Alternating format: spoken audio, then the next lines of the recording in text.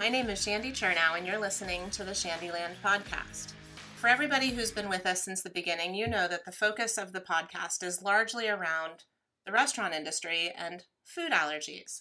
Well, today I am absolutely flabbergastedly honored to have Lisa Gable, the CEO of FARE, which stands for Food Allergy Research and Education, which I think everyone who has ever listened to anything that I have to say knows all about. Lisa, thank you so much for being with us. I really, really appreciate it.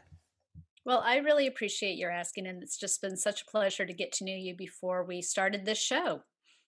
Yeah, I mean, it is just, I can't even explain like how excited I am that you're here. And I really want to thank you for your support of the food allergy community, obviously on behalf of me, but also on behalf of everyone out there who has food allergies. And then also the thoughtfulness that you bring to your career with respect to making sure other women are, you always reach out a hand to other women to make sure that everybody is able to have kind of the same opportunities or the best opportunities that they can have. So thank you for that too. What a great focus to have.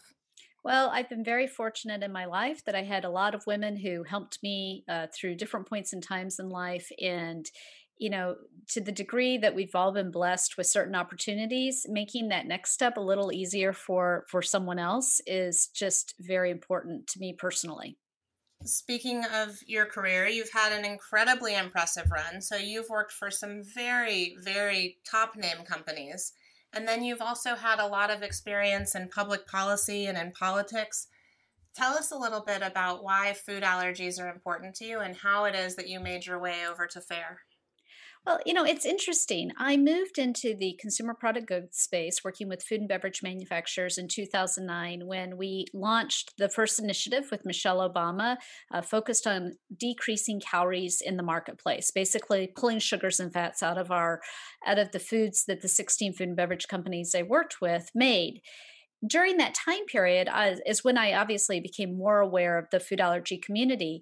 But in 2012, I received a call from a headhunter, and that headhunter said, "Oh, there are these two organizations merging, and we've been told you would be great at taking a merged organization and sort of taking it to the next level." And I was right in the middle of one of the first announcements with Mrs. Obama. And I said, "Well, I can't do it, but thank you very much." And then about 14 months later, I get a second phone call.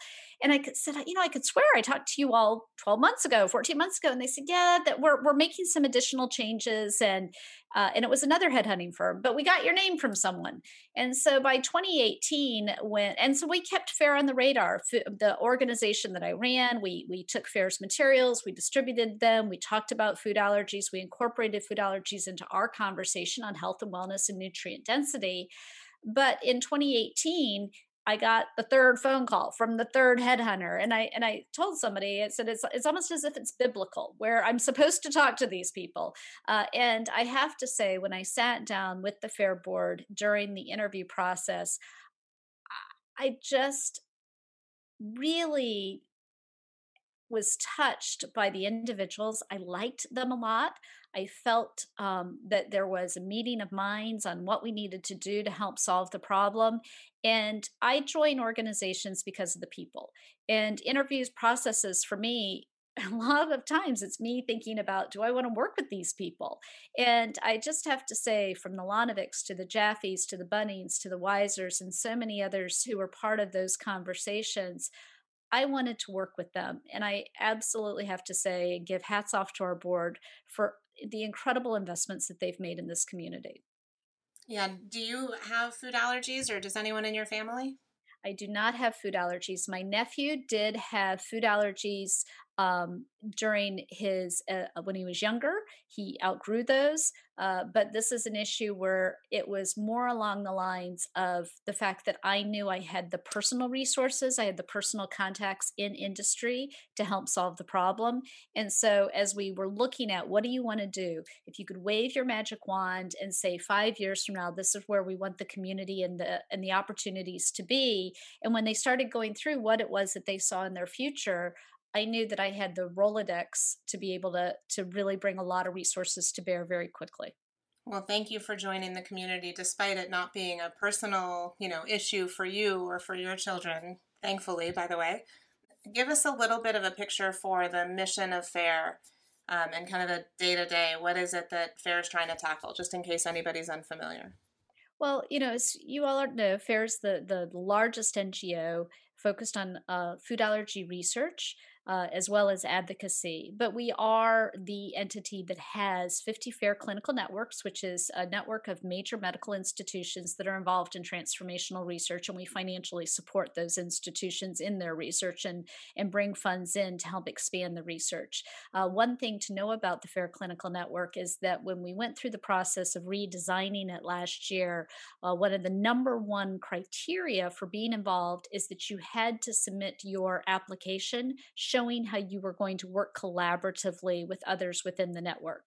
And so, what we've been able to do is not only have these 50 medical institutions, but also build out systems where we're integrating on a daily basis so that they can collaborate effectively. And all of our projects are around collaboration. We want to get the best and brightest minds from around the world focused on this issue. And so every project that you see that we bring forward will always have an element where people have to identify others. And so I would say that that element of collaboration around research and also around advocacy has been a big issue that we have leaned into this year. Yeah, I don't have the numbers in front of me, but it's really interesting to me how many people are affected by food allergies, 10.4% of the population, and how little dollar wise in terms of research are devoted to food allergies, diagnostics, and cure, if you will, if that were possible, compared to some of the other diseases and issues out there, right? Medically, there's many other things that are getting a lot more attention and a lot more dollars than food allergies. There is, and that's one of the primary issues that we've been focused on. When we set our $200 million campaign to raise $200 million to fund our research, we also have a $200 million campaign that we would like to see government funding of research related to food allergies come up to that level. And I believe people didn't realize how dominant food allergies were. And as I believe we did some three different research projects that we presented as one large study this last spring. And what it showed is that 1 in 4 Americans avoid buying food with the top 9 allergens. And so yesterday I met with 40 CEOs of food and beverage companies and retailers. And by being able to really get them to focus on the fact we are talking about 85 million Americans aren't buying food because of food sensitivities, food allergies, and people who live with people with allergies. And then the other thing that we were able to really bring home to them is that their purchasing decisions are the same. If you have a life-threatening food allergy or you have, a severe medical food intolerance, you're making your purchase decision in exactly the same way. I And it, couldn't and agree the with you more at anxiety this is the point. same. Yeah, it doesn't. People ask me all the time, what's the difference between an allergy and an intolerance? And I tell them it doesn't matter. I mean, yes, is there a difference? Technically, sure, but in terms of whether or not you should care enough to feed them that thing or not, it doesn't matter. It's unimportant. So I think it's an incredibly valid point. My house is completely free of all of my allergens. My kids aren't allergic to anything. They won't even order the things I'm allergic to, at a restaurant because they don't want to accidentally expose me to something, right? So it's not just the food allergic people, right? It's everybody else around them and in their ecosystem as well. And that was one of the things when I walked in the door that I soon came to realize when I talked to the Bunnings, for example, they always tell the story that when Daniel, I believe it was allergic to dairy, that Dave will always admit, he says, initially I thought, okay, well, we'll move the carton out to the garage. So then he moves it out to the refrigerator in the garage, but eventually the carton never even made it onto their property. That's right. And so for anybody in the commodity space, anybody in the CPG space, that really hits home for them because they weren't recognizing that it wasn't just 32 million people. It's actually 85 million people not buying their foods, in large part because the labels are so confusing. No one understands what they mean. And so people are avoiding things they could actually eat. But then, secondarily, is that people are avoiding foods out of respect and care for a loved one. Yeah, that's right. I mean, if they can't have it, there's no point in having the risk point of it around, right? If it's controllable to not have it, just as easy to do that. So you bring up the top nine. I think everybody who's listening to you and me talk to each other probably knows what those things are, but they also know that I'm particularly passionate about this point. And of course, already I'm out of order on all my questions, which happens to me in every single conversation. Uh, One of the reasons that I started Certistar, and one of the things that we focus on, is that it doesn't matter what your allergies are. Whether you have something that's in the top 9, or you've got something that's out of the top 9, or you've got something, some combination of those things, to us, it doesn't make any difference. I feel like one of the consequences of having so much focus on the top 9 is that anytime you bring up an allergen outside of that, you have to battle against a disbelief. So I'm allergic to pork, peanuts, tree nuts, shellfish, and pork. Pork's always the one that gets me into trouble, right? Because people are used to the other 3. So when I say I'm allergic to pork, almost 100% of the time the reaction is, really? Is that a thing? Is that possible? I've never heard of that. Huh? Yeah. And I'm like, they can't hear me make that face, but I mean, it's a face of frustration. And yeah, it's a thing. I wouldn't pick this. Like, it's not a choice. I want bacon. But I feel like the focus that we see in the industry of food allergies around those top, I understand why, right? We're solving the most common problem, if you will. Does a disservice to those of us who have allergens outside of that. How does FAIR kind of help focus outside of that top 9 as well? So, one of the things that we remind people is that we actually track 170 allergens. And secondarily, what I don't have in front of me is when we did the breakdown to the food and beverage companies, one of the columns that they see is the column against the top 9. But then there's another column of all the people that are impacted by other types of allergens, because we wanted to see them to see the holistic picture of the number of people impacted by the disease. By showing those big numbers, what we hope is it finally encourages people to understand why it's to their benefit to fund research to help solve the problem. Right? If you're struggling with, well, why should we be involved with this? We're doing labeling, we're doing the top 8, we have allergen free products. I get that, but what we really need you to do is fund the research. We just need to reverse the problem. We need that basic underlying research. What's the cause of the disease? And I know that in particular dairy is really struggling with this, right? Because we have an American population of teenagers and college students who are not getting enough vitamin D and calcium. That's a really bad thing. And it's had serious impacts and negative consequences when the researchers in the nutrient density and the health and wellness space are looking into that. So we need to solve for that problem. We need to actually get together and understand it and solve it. And so those are the conversations that we've been having with the commodities is, and they're very open to it. They've stepped forward this year to help fund a prevention project, a research project that we're doing with Dr. Ruchi Gupta around feeding allergens early and often to babies in order to see if this will decrease the rise of the disease. But I think that's just one step in the puzzle as everyone's understanding that we need gut health. We've got to figure out what's going on there. Yeah, no doubt. And that's another thing just to highlight here. I don't have a particular question around it, but the focus around kids with food allergies, I just like to remind people that it's adults with food allergies also. The percentages, if I'm right, are higher in adults. Just, we have a tendency to take better care of our children than we do of ourselves. My allergies showed up when I was 28. Lucky me. Well, and that's the thing, and that is even more frightening. I remember I was at a with a group of people late one night in a hotel lobby, and we were all getting late hamburgers. We've been at some meeting for a long time, and one of the individuals who was a chief of staff for a congressman mentioned that she had literally just gone into anaphylaxis of something that she'd eaten her entire life.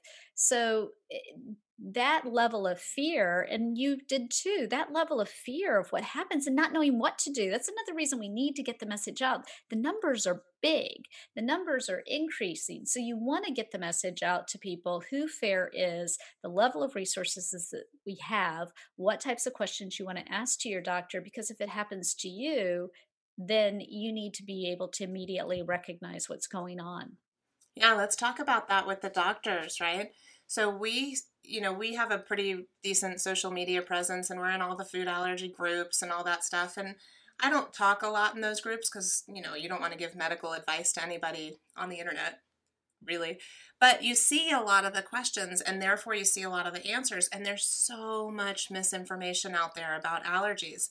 And frighteningly, from my perspective, a lot of it's coming from allergists. There's so much inconsistency in the care and in the testing that we see from different allergists around the country, that unless somebody's really a food allergy specialist, a lot of people are being told to avoid foods or that they're allergic to foods that they've never had a reaction to, right? And they're being tested with a histamine test, because there's not really a great diagnostic for food allergies. How does FARE work with the not just the allergists, but also kind of those first level responders, ER doctors, and paramedics? I don't know why it took me a second to find that word. So that the standard of care is more consistent when people are getting A, diagnosed, and then B, treated for food allergies. So we're doing it in a couple of ways. One of the things that we are doing is that we are creating medical journals that are appropriately designed for different populations of medical professionals. The first one we did was this past year, that's really aimed at your average doctor. It's kind of a 101 on food allergies, everything that you need to know, focused on getting it out to pediatricians, getting it out to medical students, because they don't really focus on it right now as an area of focus for training. And so that is the first thing that has gone out. Secondarily, is we will be producing more of those aimed at registered dietitians. We already have a program that we worked on with some of our folks on registered dietitians. We're now actually creating something else that will be a standard, based training program or document that they can read, a journal that they can study.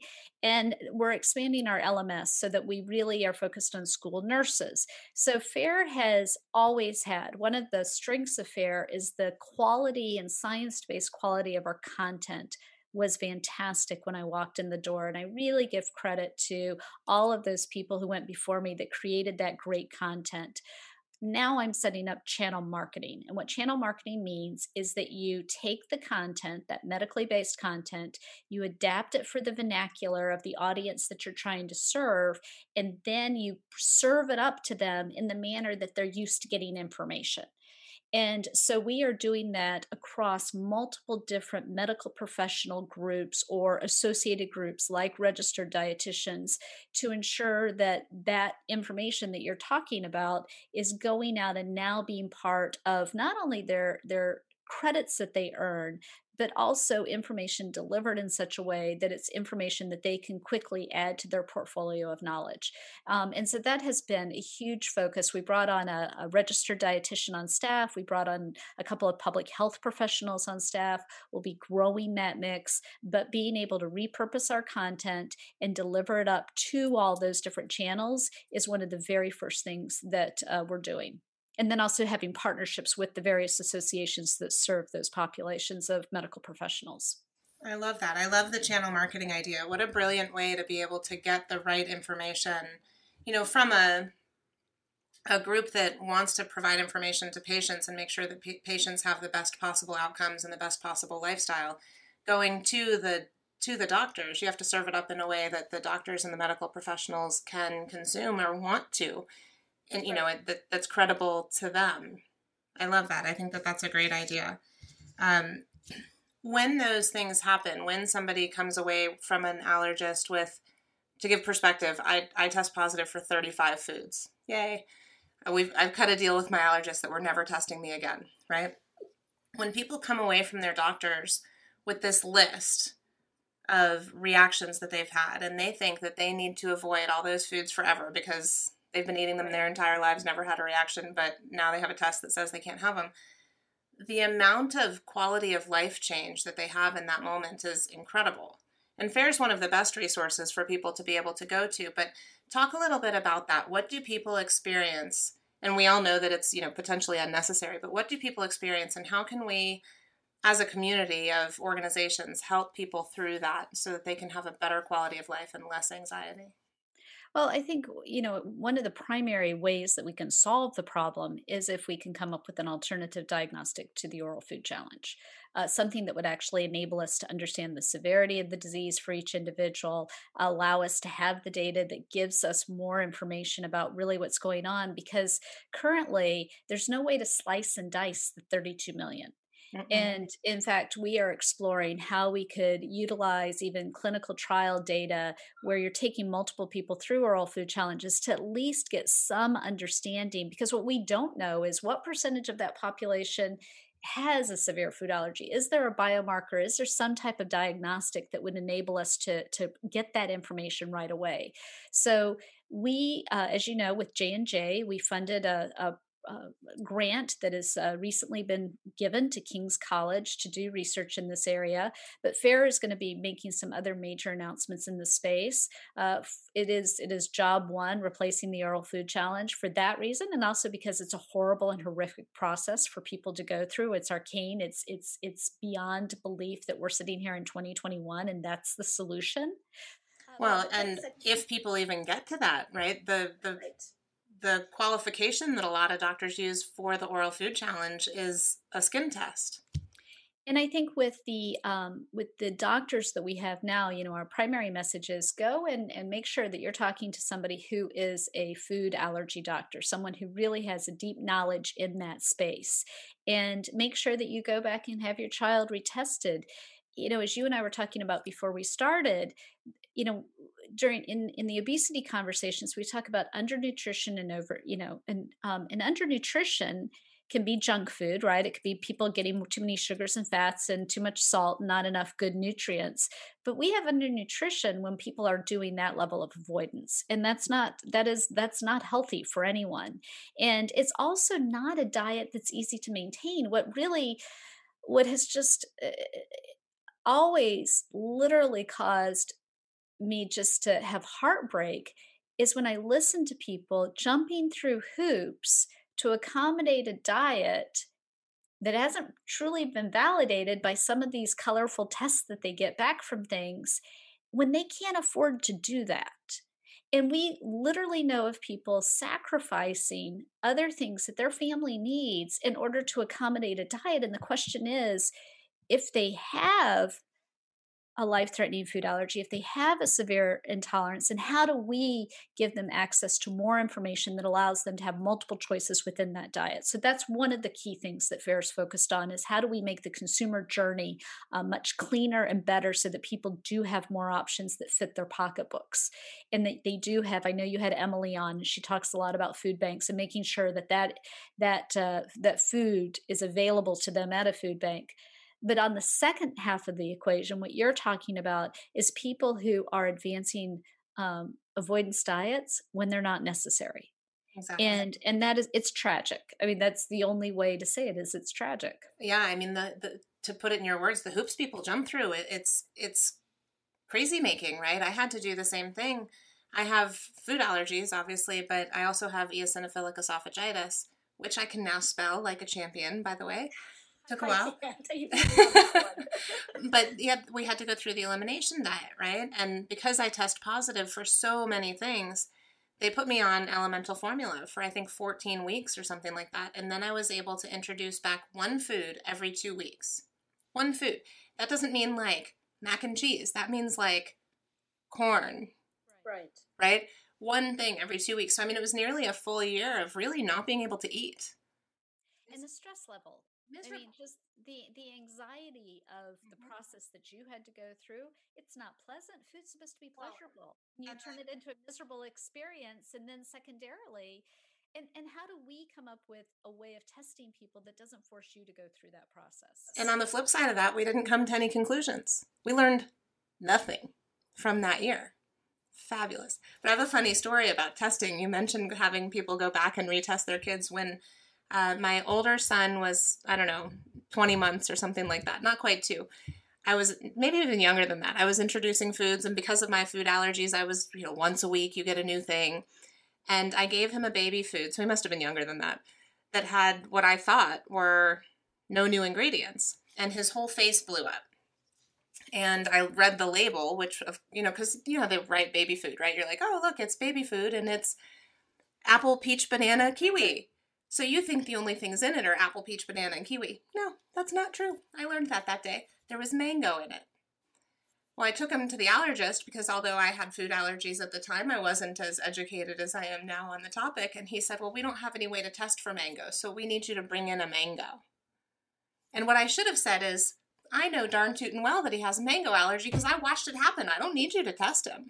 But of course, what did I do? I went to the store, I bought a mango, they scraped the mango with their little skin pricky witchma thingy, and then they pricked him, and I don't even remember if he reacted to it, but what a dumb process. Yeah, it's not. It is a very old-fashioned process, and where science and is today, where AI is today, we've really got to realize how to maximize these systems. I mean, one of the things that we talk about is that data is a regulatory circuit breaker, and so as you know, FAIR is very focused on building out the data through the patient registry, and anyone listening should go and sign up for the patient registry, but also through customer surveys, through surveys of Medicaid data, anything we can find. We've got to utilize the advantage we have, and we learned it as we've all seen with the design of the COVID-19 vaccines, is AI is a process for accelerating how we acquire data that's out there to make key decisions. So that is one of the areas of focus. Secondarily is obviously investing heavily in the space of coming up with an alternative diagnostic and really understanding the bifurcation of the disease for the 32 million people. And thirdly is making sure that we educate people who are talking to you, no matter if they're in public health or if they're in the grocery store as an RD, or if it's your school nurse, that people are far more educated on the questions to ask and the suggestions to give. And I think on an openness perspective, one of the things that we work together on, so my episode for the Living Teal channel on my food allergy story came out January 16th, so little plug for that. Everybody go to the Living Teal channel and watch my little episode. You can watch me get all teary-eyed. And the message of that channel is you are not alone. Right? Which, by the way, when I recorded that, I did it in one take, but it'll look like it got edited because it took me about 2 minutes at the end of it to get that sentence out without crying. Right? Yeah. And I think that one of the things that we as a community need to work on is understanding that it's okay to talk about having food allergies. You're not alone. Everybody you talk to knows somebody. The numbers are so big. I mean, enormous numbers of people have this. And I mean, I think that the statistic is like 65% of Americans live in a household with somebody else who has a food allergy or intolerance. What? And that's 200 million people, right? So everybody knows somebody who has a food allergy. Why do you think that food allergy people are so quiet about it? They're unwilling to talk to restaurants about it. They're unwilling to talk to their friends about it. They don't want to be a burden. And I mean, I know the feeling, I get it, but why do you think that is? And how do you think that we can help kind of shift that attitude to a little bit more, let's make some noise? Well, that is one of the goals of the Living Teal channel, is to make food allergies famous. We talk about it internally and people go, "What? You want to make food allergies famous?" I'm like, "Yes, we want to make food allergies famous." We basically it is the stated goal of the Living Teal channel internally.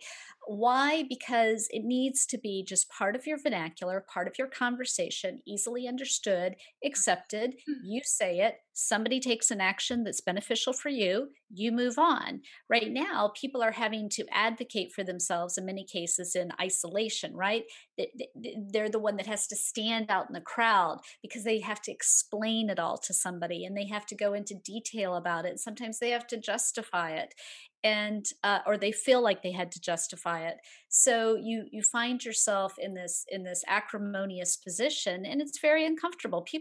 Most people don't like to pick fights, and so if we can make food allergies famous, if we can make it part of the vernacular, so we make it easily understood by kids in school with people, it just becomes another thing. It's not a big deal from a standpoint that you're talking about it, but it is a big deal if something happens to you. If you touch that food, or you're have cross contamination of that food, accidentally ingest it.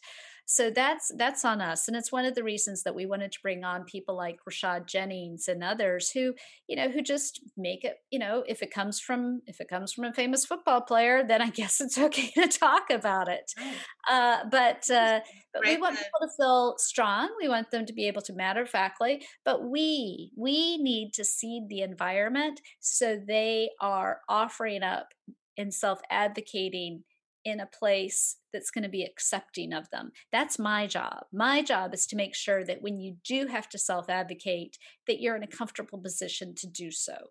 And that is one of the key areas that Living Teal will hopefully do for us. And one of the reasons we're so focused on reaching so many people and bringing them to the conversation.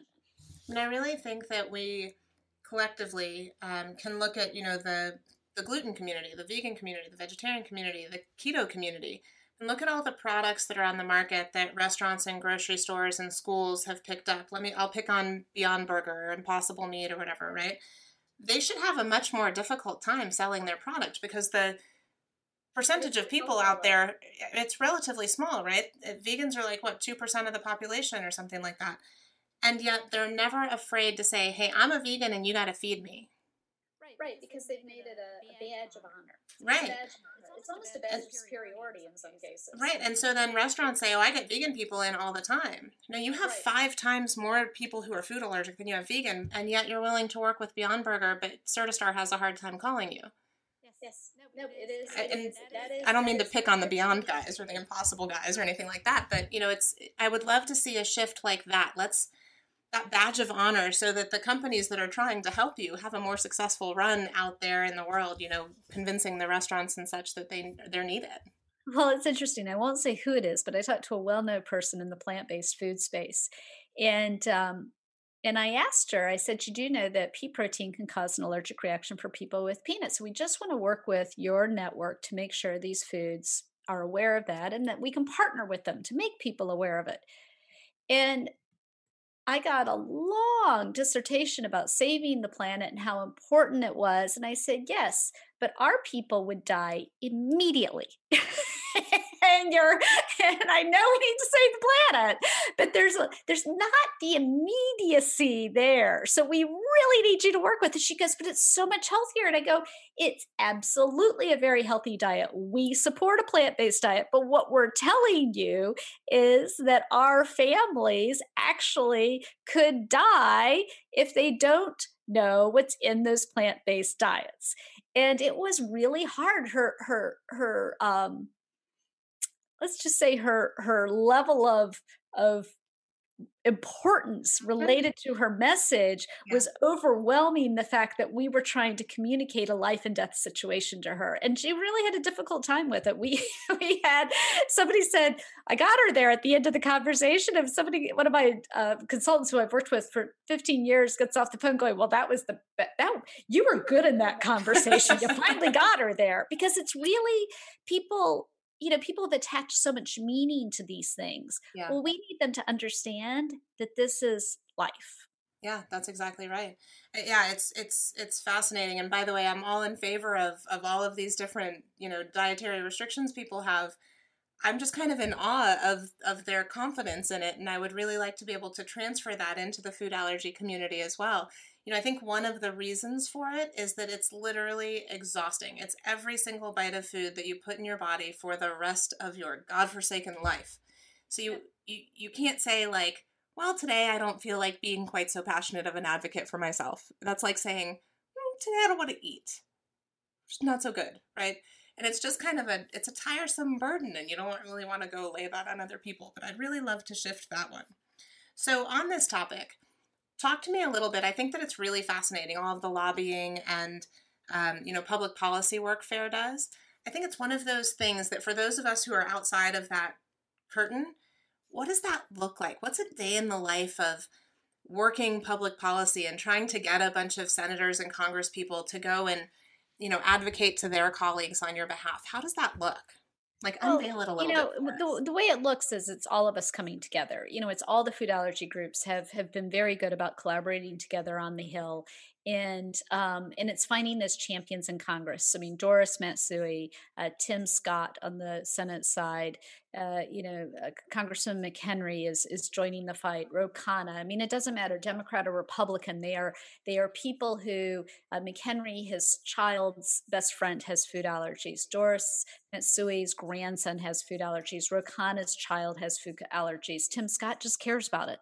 It's really interesting. I don't think there's a personal connection there. He just really thinks it's important for all the reasons you just articulated.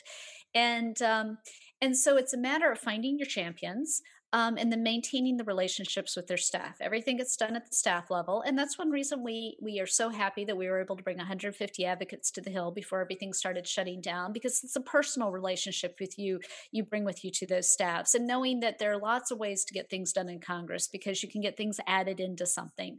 But on the regulatory and FDA and government side, we there are the career folks that you build the relationships with, and Susan Main is a great champion internally within the FDA for the food allergy community. She has made it a point, as has Frank Yanis. And then you have the political appointees. And so for us, we make sure we maintain the relationships with everyone on all sides of the aisle, continue to advocate on our message, but it's also understanding where you can pull the levers. We have a chart for prevention, which shows when we can pull the levers to get WIC changed, to make more food available to families who are dependent upon WIC. And I know this is a big issue for Emily. SNAP, same thing. We know we literally have a timeline where we can say we can take these actions, we can change this government policy, this government policy, this government policy, and then this one. This is where we have to have the research lined up and the data lined up. And so we are actually working towards, with our research, to have the available data they need at the very specific time that government policy comes into its renewal or whatever the process is for it. So it is, my staff has, we have two folks that were chiefs of staff on Capitol Hill, have worked with big associations. We have a great grassroots team. Everybody knows John Hoffman, who's been in the food allergy space for quite some time and is very well loved. Jeremy, who came to us from JDRF, who has one of the largest grassroots, they've quadrupled our grassroots. So it's a team effort. And we are just so thankful for our Board of National Ambassadors, our advocacy team, our TAG members, our fellow food allergy advocates and advocacy organizations, and the willingness of everybody to link arms and just battle it out piece by piece. We each take different pieces of the puzzle. We can't all do it alone. Well, let us know how we can be of assistance on there. I'd love to be there with you, linked arms, in the fight, We'll take you to the Hill when they let us back up. We're going to have a virtual fly-in day. Perfect. I'm there. Just put it on the calendar. I'm in. So we're heading towards the end of our time. I know we talked a little bit about at the beginning, bringing other women along with us, if you will. What advice do you have for other women in business or in public policy or in, more public life? Yeah, be aggressive and truly helpful when you mentor people. Reach out to them and ask if you can help them. Don't wait for somebody to come to you. Elevate somebody. If I get if somebody calls me for an interview, in fact, yesterday I got called by Discovery to do an interview on the inner workings of the inauguration. I'm like, well, that's not my expertise, but here, a friend of mine for 35 years, she's worked for multiple White Houses. She knows it inside and out. And they literally had a film crew there yesterday. Like, it was the fastest turnaround. But when opportunities come, toss them to other people. Just don't say no. There's no time anybody tells me that they have a job open and am I interested? If I say I'm not, I offer up 5 other names to them. But secondarily is it's a long-term relationship. Everyone who has mentored me has stayed in my life, helping me at different stages in my life. So I'm in my late, I'm 56 right now. And so there are women, Barbara Barrett, Secretary of the Air Force, she's been there for me since I was 24 years old. And I do that. I've got women. I've got a woman who was my chief of staff when she was 26. She's 40 now. I am helping her through the next stage. It's a long time commitment to each other, and she's doing the same thing. So what I tell people, it's a daisy chain. And some of our staff members, I've reached out to their kids and said, look, you're looking for your first job during COVID. Let me help you. I can help you. We can make this so much easier. Well, and the flip side of that is take advantage of help when it's offered. So many people you say, oh, I'd love to help you with that, or I'd love to be a part of that. And then the phone doesn't ring and it's a little perplexing. But you're doing this with your podcast. You're giving a voice to all of your colleagues, which is a really important thing. But people don't recognize, they think mentoring is just advising somebody and coaching them when they're in the workplace with you. To me, it's a lifelong relationship. I love that. I think that's such a great way to look at it. And especially the piece around, don't say no, offer up somebody else. Yeah, right? Give somebody else an opportunity, and who knows whether they take it or they don't, right? It can always be useful to both sides. I think that's awesome. Did somebody warn you about two truths and a lie? Perfect. yes. Okay. So I like to wrap up all of these episodes with two truths and a lie. It's just my way of connecting with the audience a little bit. So, listeners, as you know, we're going to hear from Lisa 3 quote unquote facts about herself. One of them will be a little bit less than factual. She's not going to tell us in the show which one's not true. If you want to know, you'll have to reach out to us on your favorite social media or podcast platform. Lisa, take it away. Okay, so my 3 truths are that I love reading cookbooks for fun, that my mother took in 13 foster children when I was growing up, and that I tried to join Naval Intelligence when I was 22 years old. Oh, those are good. I don't even have a guess. Well, listeners, again, if you want to know, you're going to have to ask us. Let us know how our listeners can connect with FARE and with you online. Sure. Go to foodallergy.org. As we've talked about today, go to YouTube and look at our Living Teal channel, which is where you're going to find information and really fun speakers, both our food allergy friends talking about their own journeys, as well as people like Rashad Jennings, Shannon Miller, Ali Khan, Leslie Durso from the Food Network. So go to our YouTube Living Teal channel. Best information to live your best life. And then find us on Instagram, TikTok, Twitter, and Facebook. Perfect. Well, thank you again so much for being here. This was a great conversation, and I think everybody who's listening learned something and hopefully finds themselves a little bit inspired to help their food allergy friends and family along the way. Listeners, thanks for being here. Give us a shout out on your favorite social media platform. You can find us pretty much anywhere that Lisa just mentioned. And please give us a subscribe on your favorite podcast. Thank you so much. You've been listening to Shandyland. Lisa, thanks for being here. Thanks for having me.